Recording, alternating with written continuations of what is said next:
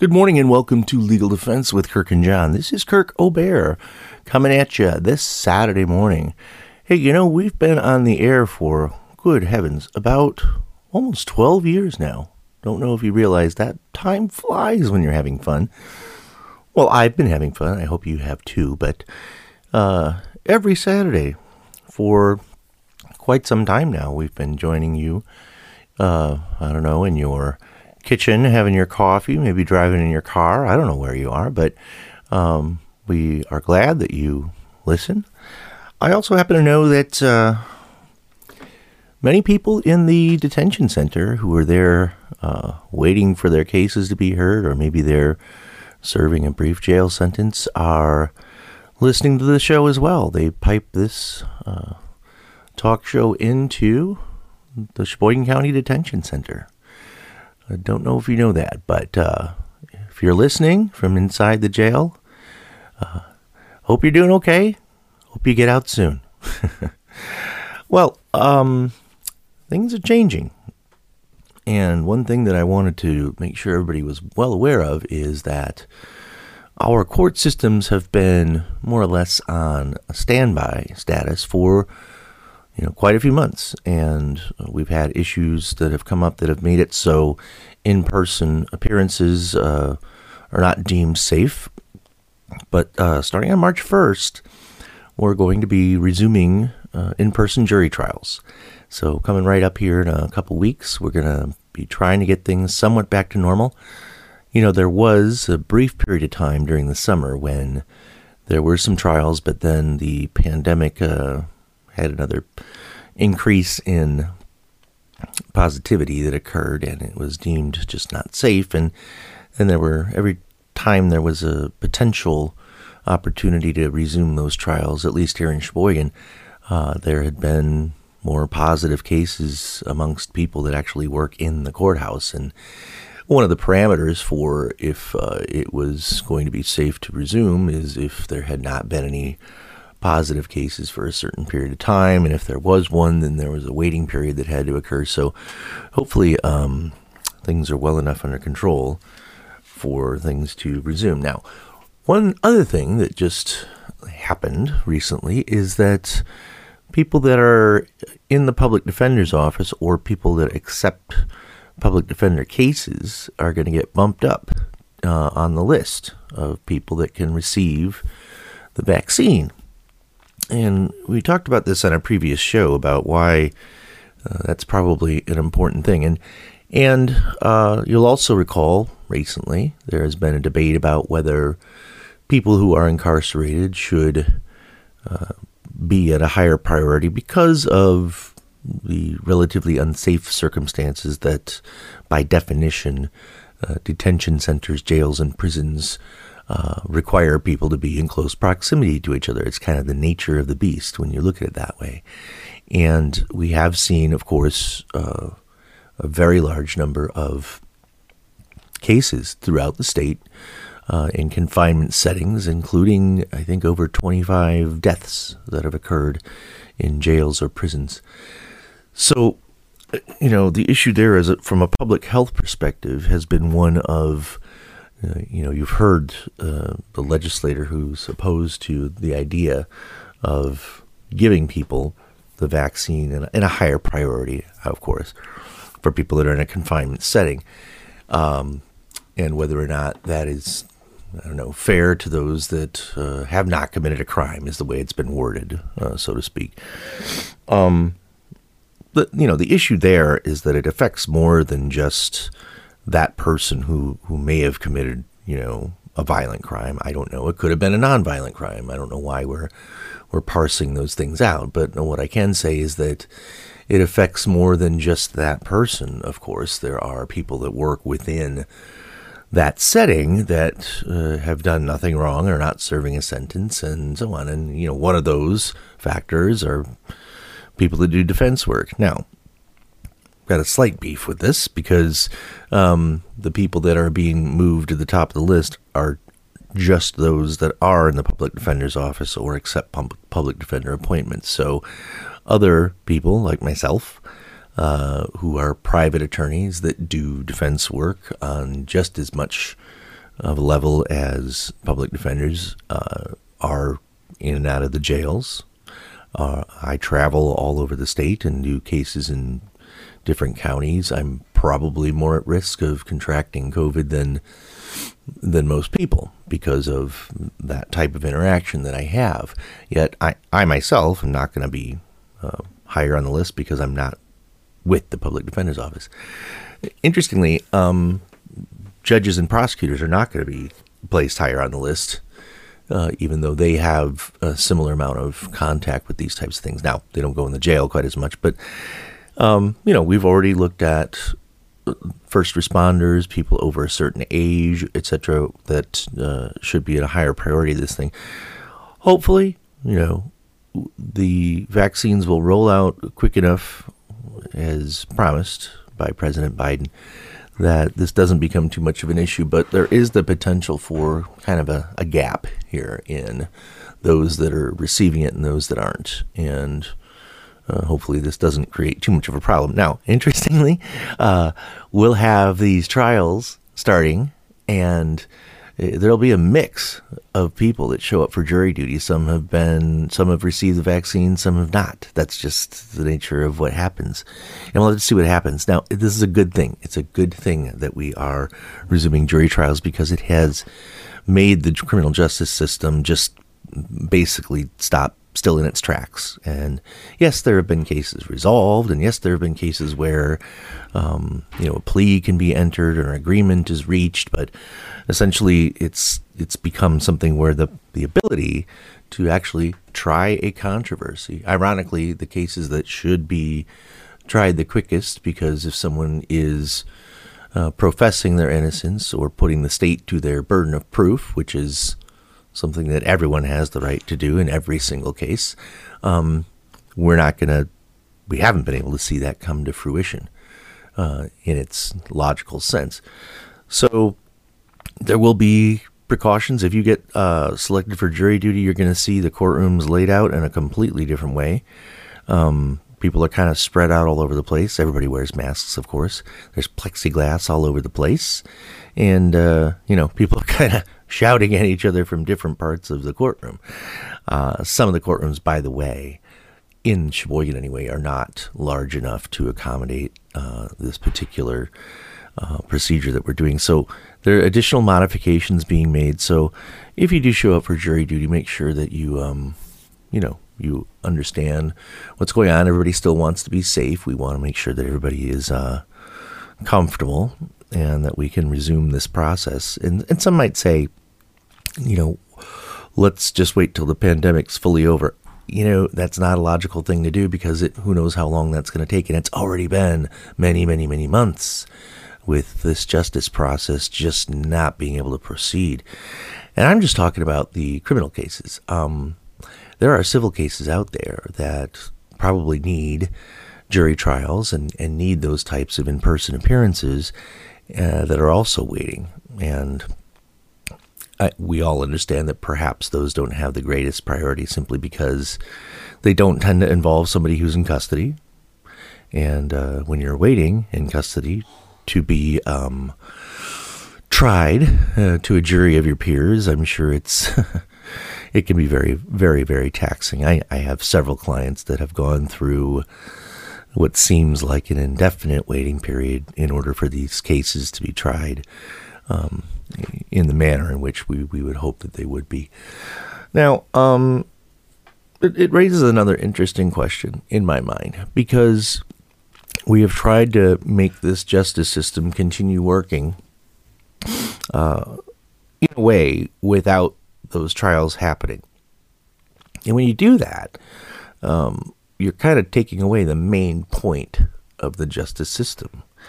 And what I've noticed is that sometimes you have this balancing act that you have to go through. Is it going to be okay to not have the ability to take a case to trial and still negotiate an outcome? Sure, there are those cases where somebody says, look, I just want to get this over with. I never wanted a trial to begin with. I never wanted the opportunity to go to trial to begin with. And sure, yeah, you can just go in and ask for mercy or whatever it is that you want to do. and roll the dice and see what happens. But when you don't have that ability to exercise that very important right, even in the abstract, is what I'm saying, it has a different way of impacting how cases are resolved. So we'll talk more about this and many other things when we come back right after these messages. Welcome back. I want to share with you a story about a recent case that our firm had, and it just highlights how things can go terribly wrong when people aren't careful. To put it lightly, this case was an absolute travesty. But what happened was, this is a guy in Milwaukee, and what he did wrong, he certainly was guilty of something. He had some drugs on him when he went to a party. And at this party, people were doing drugs. Okay? That's true. It's all true. He ended up leaving the party. His girlfriend stayed. And he gets a call the next morning that she died of an overdose.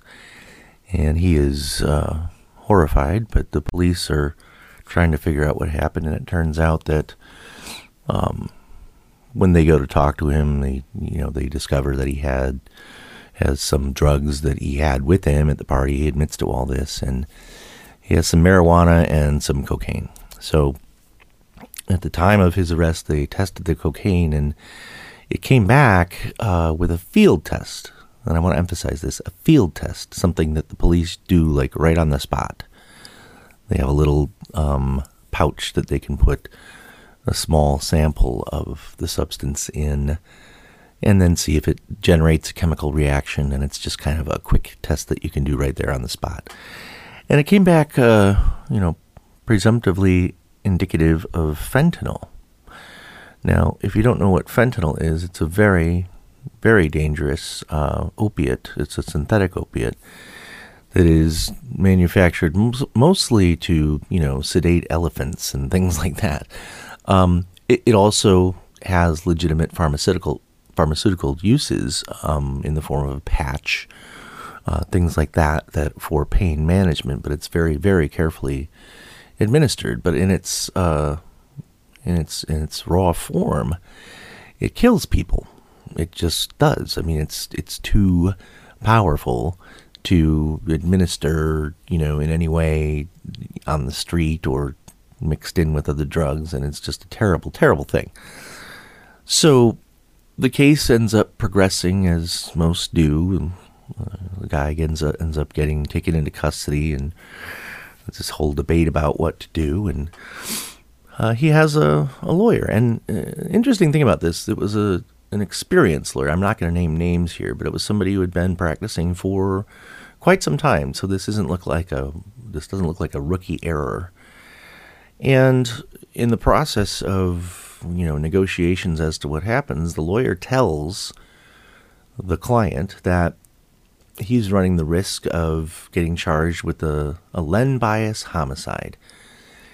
And if you don't know what that is, a Len Bias homicide, we call it that after Len Bias, the basketball player that died of a cocaine overdose. And it was after that incident many years ago when many state laws were enacted to deal with people that share or distribute drugs to others, and then the person who received the drugs and took them died, as a form of reckless homicide. So it tends to carry very stiff penalties. It is, of course, a form of homicide, so it naturally calls for extended periods of incarceration if someone is found guilty of such a thing. So anyway, the lawyer is telling the client that, hey, you better just take the rap on this and plead guilty to everything and throw yourself on your sword and beg for mercy. So the client, not knowing what else to do, says, okay, I guess that's my best bet. And this whole issue of the girlfriend overdosing becomes kind of a central feature of this person's sentencing hearing, and he ends up getting not what normally someone would normally get for that kind of charge, which would be, a month or 2 or 3 in jail, or some probation or something like that. But, he goes to prison.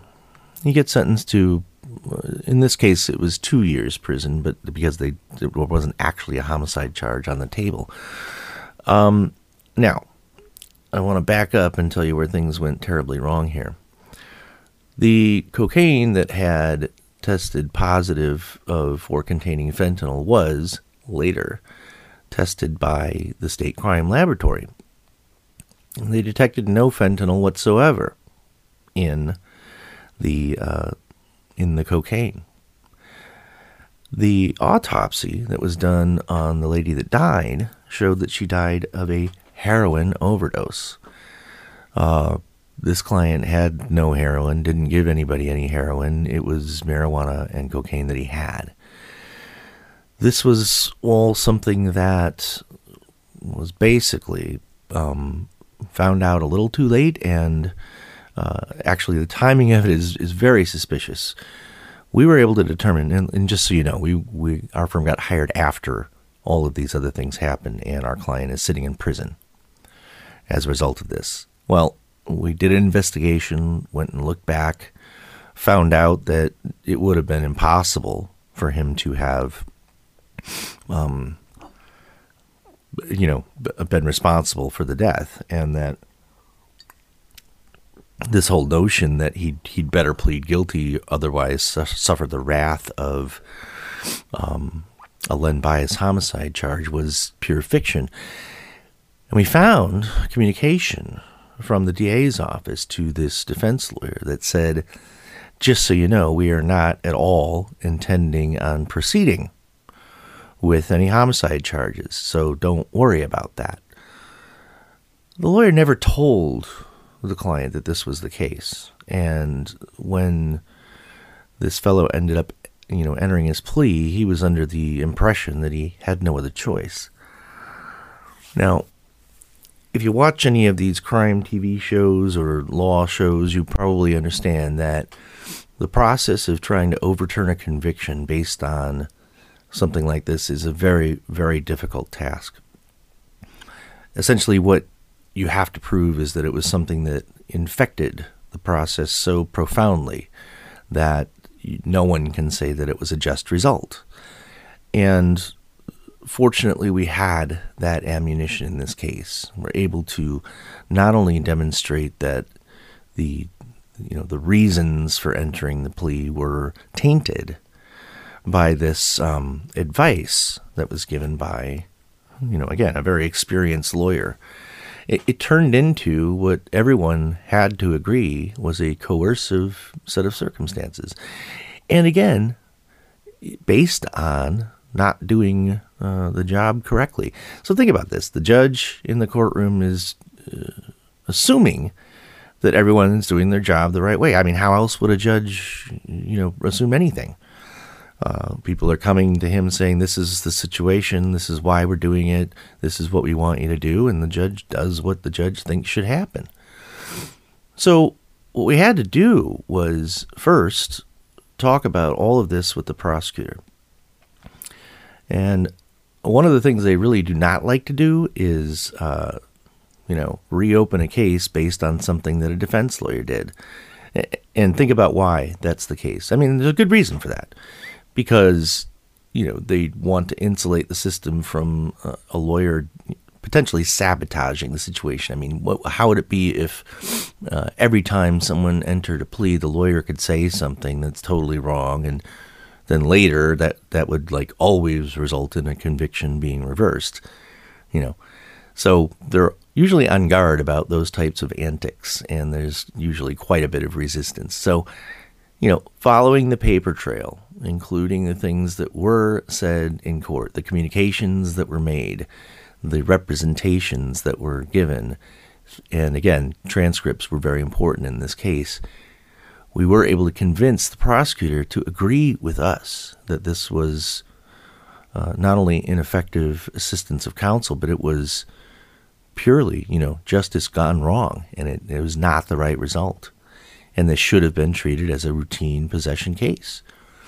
So the prosecution joins in the defense in a motion to reopen and vacate the conviction for the cocaine charge and stipulated in front of the court that the correct sentence should be time served and that the defendant should be released immediately from prison. There was a hearing on that motion, and the judge agreed, and our client was set free.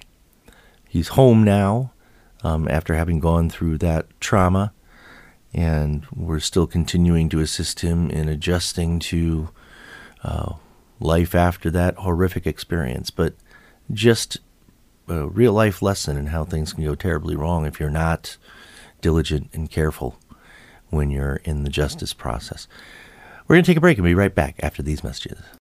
Welcome back.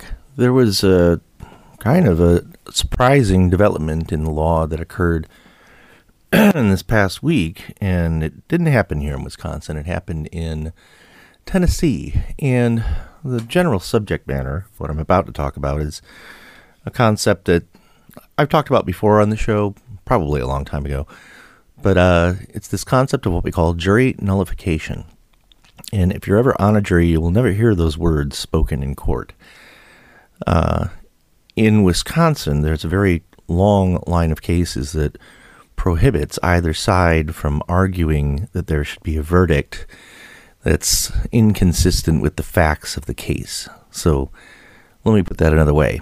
Let's say there's evidence of guilt, and let's say the jury believes that the person did, in fact, commit the crime that the person's charged with, and they have to vote basically on elements of an offense. So I'll give you a simple example of, let's just say, drunk driving.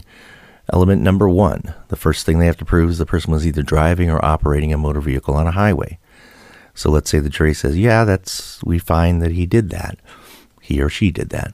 Second element is that while doing that thing, number 1, number 2 is that the person did so at the time while under the influence of an intoxicant. And let's say the jury says, yep, that happened as well as a factual matter.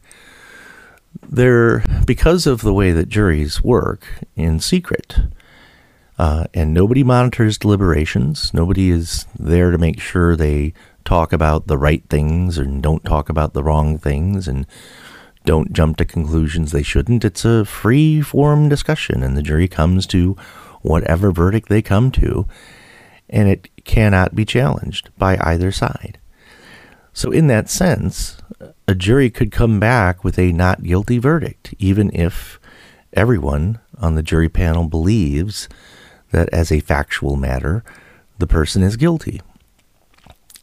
That's just true. The jury can do that. There's no way of stopping that.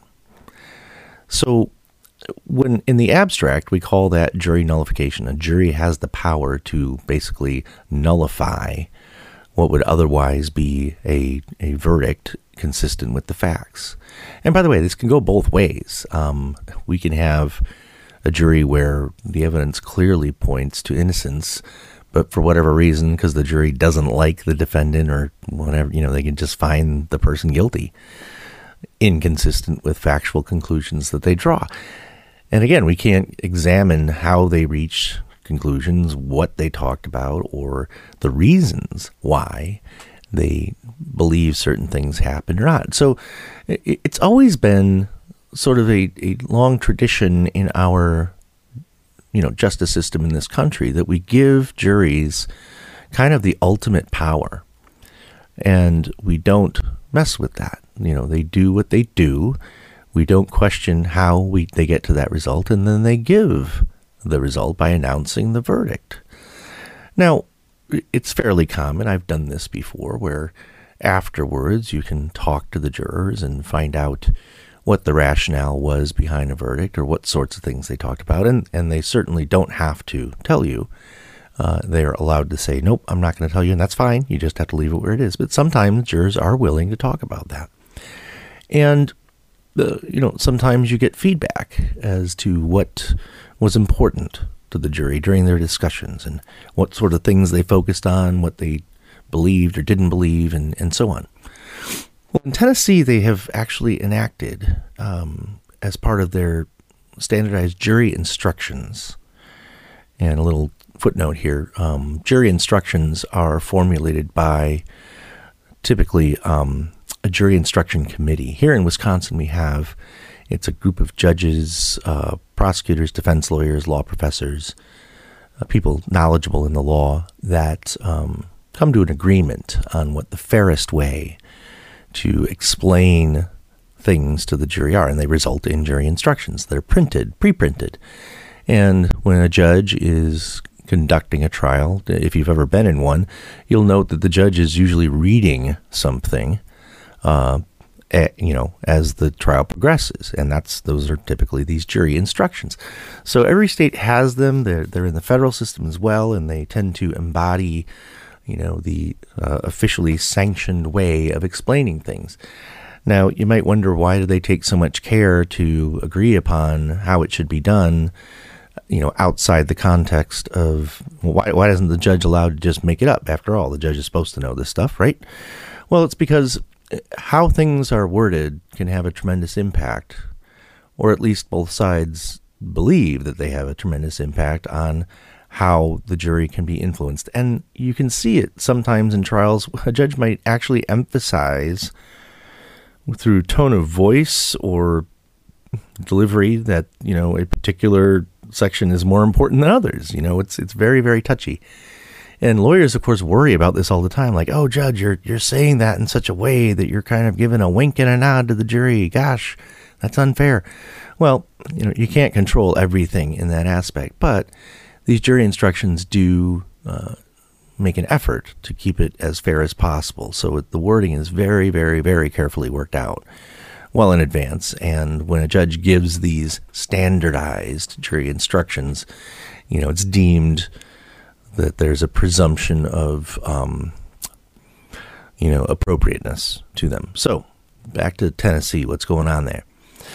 They have incorporated the process of advising the jury that they are allowed to render a verdict that's inconsistent with the facts if they so choose, kind of emphasizing that they have that power. It's a power the jury always has.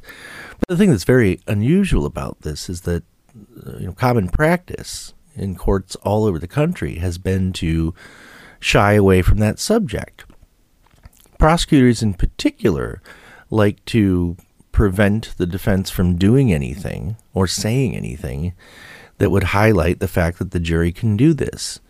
Now, of course, the way it usually goes is they say, you can't use the words jury nullification when you're talking to the jury. Well, no one would ever do that anyway, because I'm not sure that that phrase means anything to anyone unless you're well versed in the law and you know what it is that you're talking about. So, but the fascinating thing here is that this has always been a subject that is kind of a legal fiction, in the sense that we all pretend that it's something that you can't do, yet it's fully acknowledged that a jury can and have in the past, of course, done things that are completely within their power to do. So the odd thing, the unusual thing, the departure of from standard practice that Tennessee is undertaking here, is they actually have incorporated, a phrase in the jury instruction that talks about the burden of proof and how they find facts and so on. And it says specifically, you may find from in your deliberations that the prosecution has met every element of the offense charged to a level of proof beyond a reasonable doubt. You are free, however, to render any verdict that you feel is just for whatever reason you believe. And then it talks about your conscience. And this is where, that's really what this whole idea is all about. And it highlights the fact that if in good conscience you do not feel that a guilty verdict is just, you are free to find the defendant not guilty. Wow. I mean, that is true, but something that forever we've, not been able to talk about.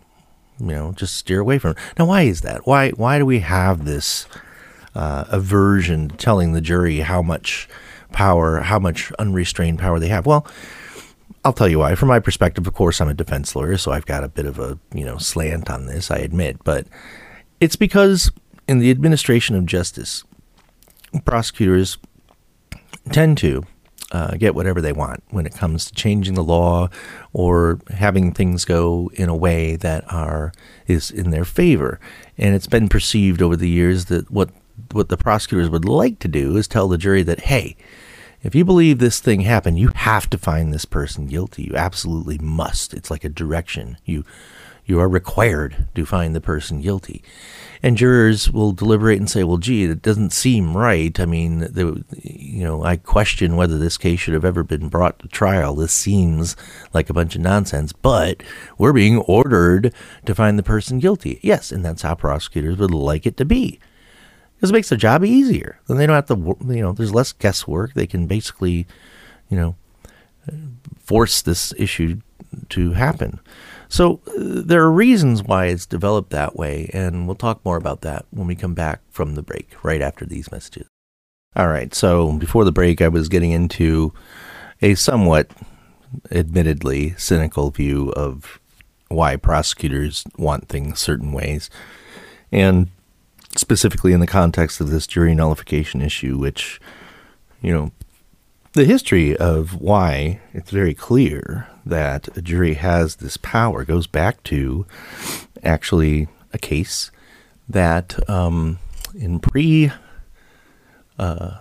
prior to our nation forming itself as a nation, when we were still in the colonial era, there had been a series of cases against colonists prosecuted by the English Crown, where mostly people that were, charged with political dissent or things like that were being directed to render certain verdicts. In fact, there was a case where the judge believed that a particular defendant was guilty, and when the jury came back with a not guilty verdict, he ordered the jury to go back and continue deliberating until they got the right verdict.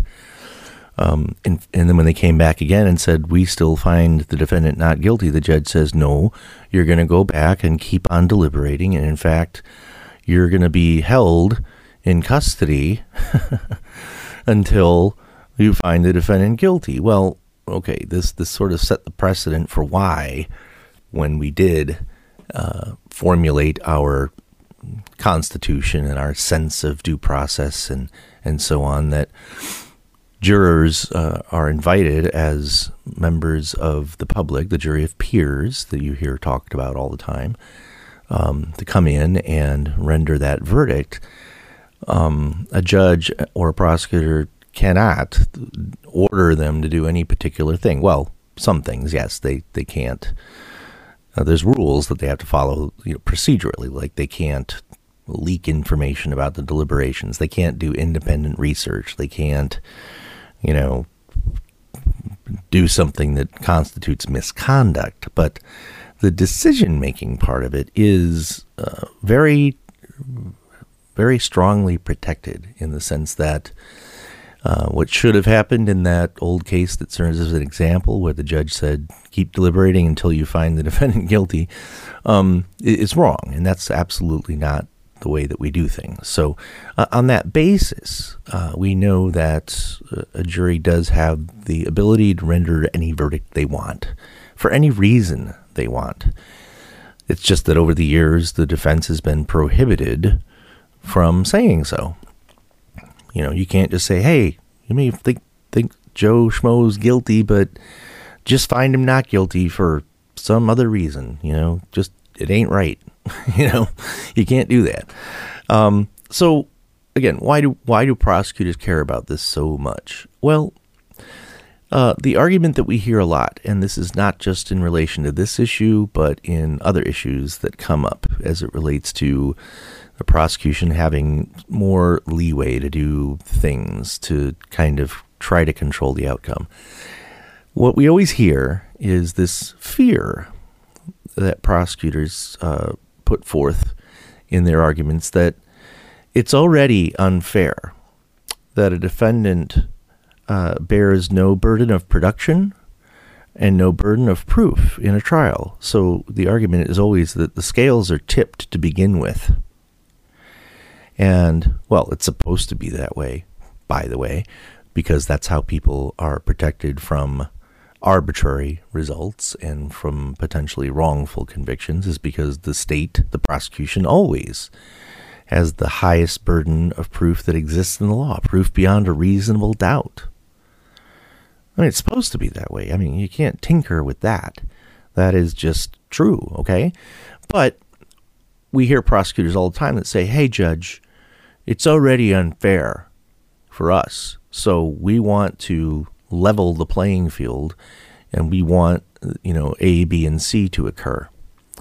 And surprisingly, that tends to, unfortunately, bear some weight when it comes to adjustments in the law, adjustments in how instructions are read, and so forth. So you should see, if you could examine the whole issue of jury nullification as it relates to jury instructions. In Wisconsin, we do not have an instruction that actually discusses that issue at all.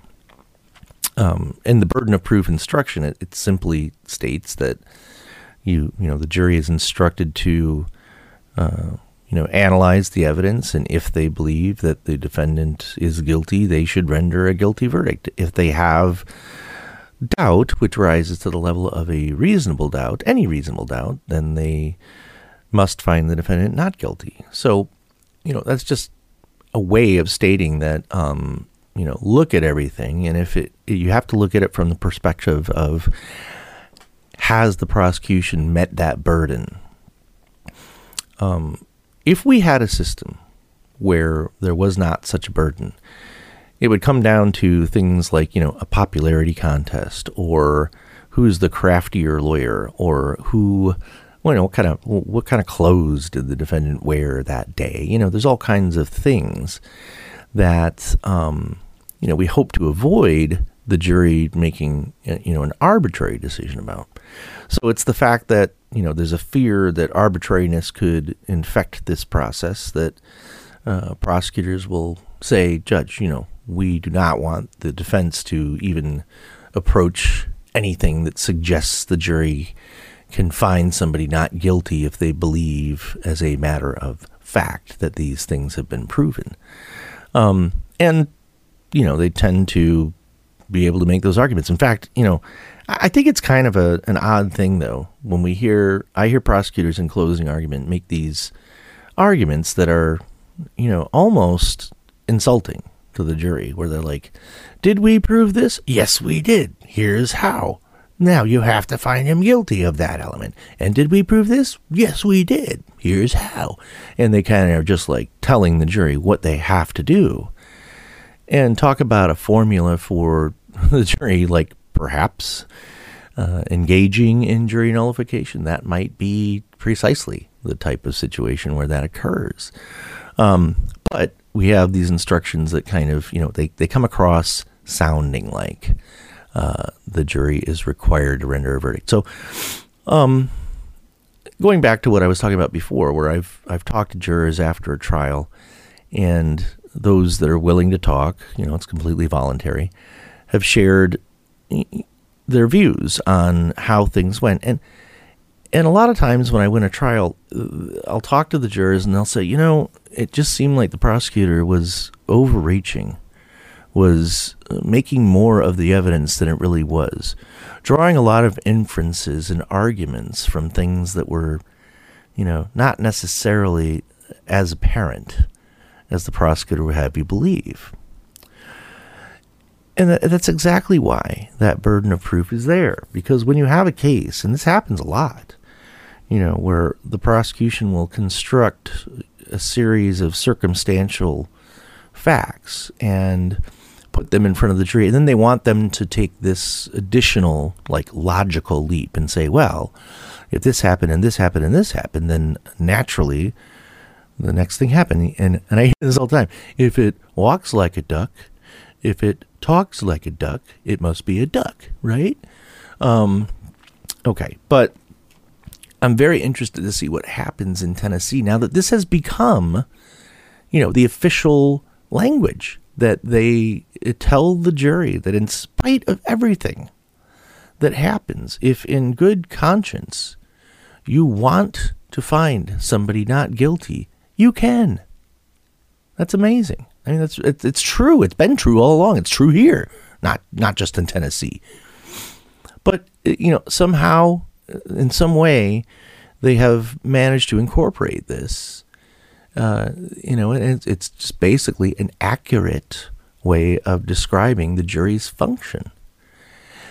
Now, it has ramifications beyond just those simple words, because I can tell you, again, having talked to jurors after trial, oftentimes they feel as though their role is very limited, that they're just there to do what the judge says and do what the prosecutor says, and oftentimes they feel like they're being, directed to do something, and sometimes they're like, why were we even here? We were told we have to find him guilty, so we did.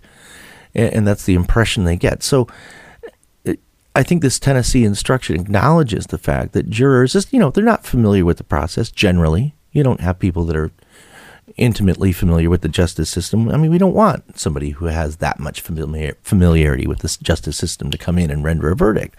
That's why somebody would be objective and unbiased when they come in.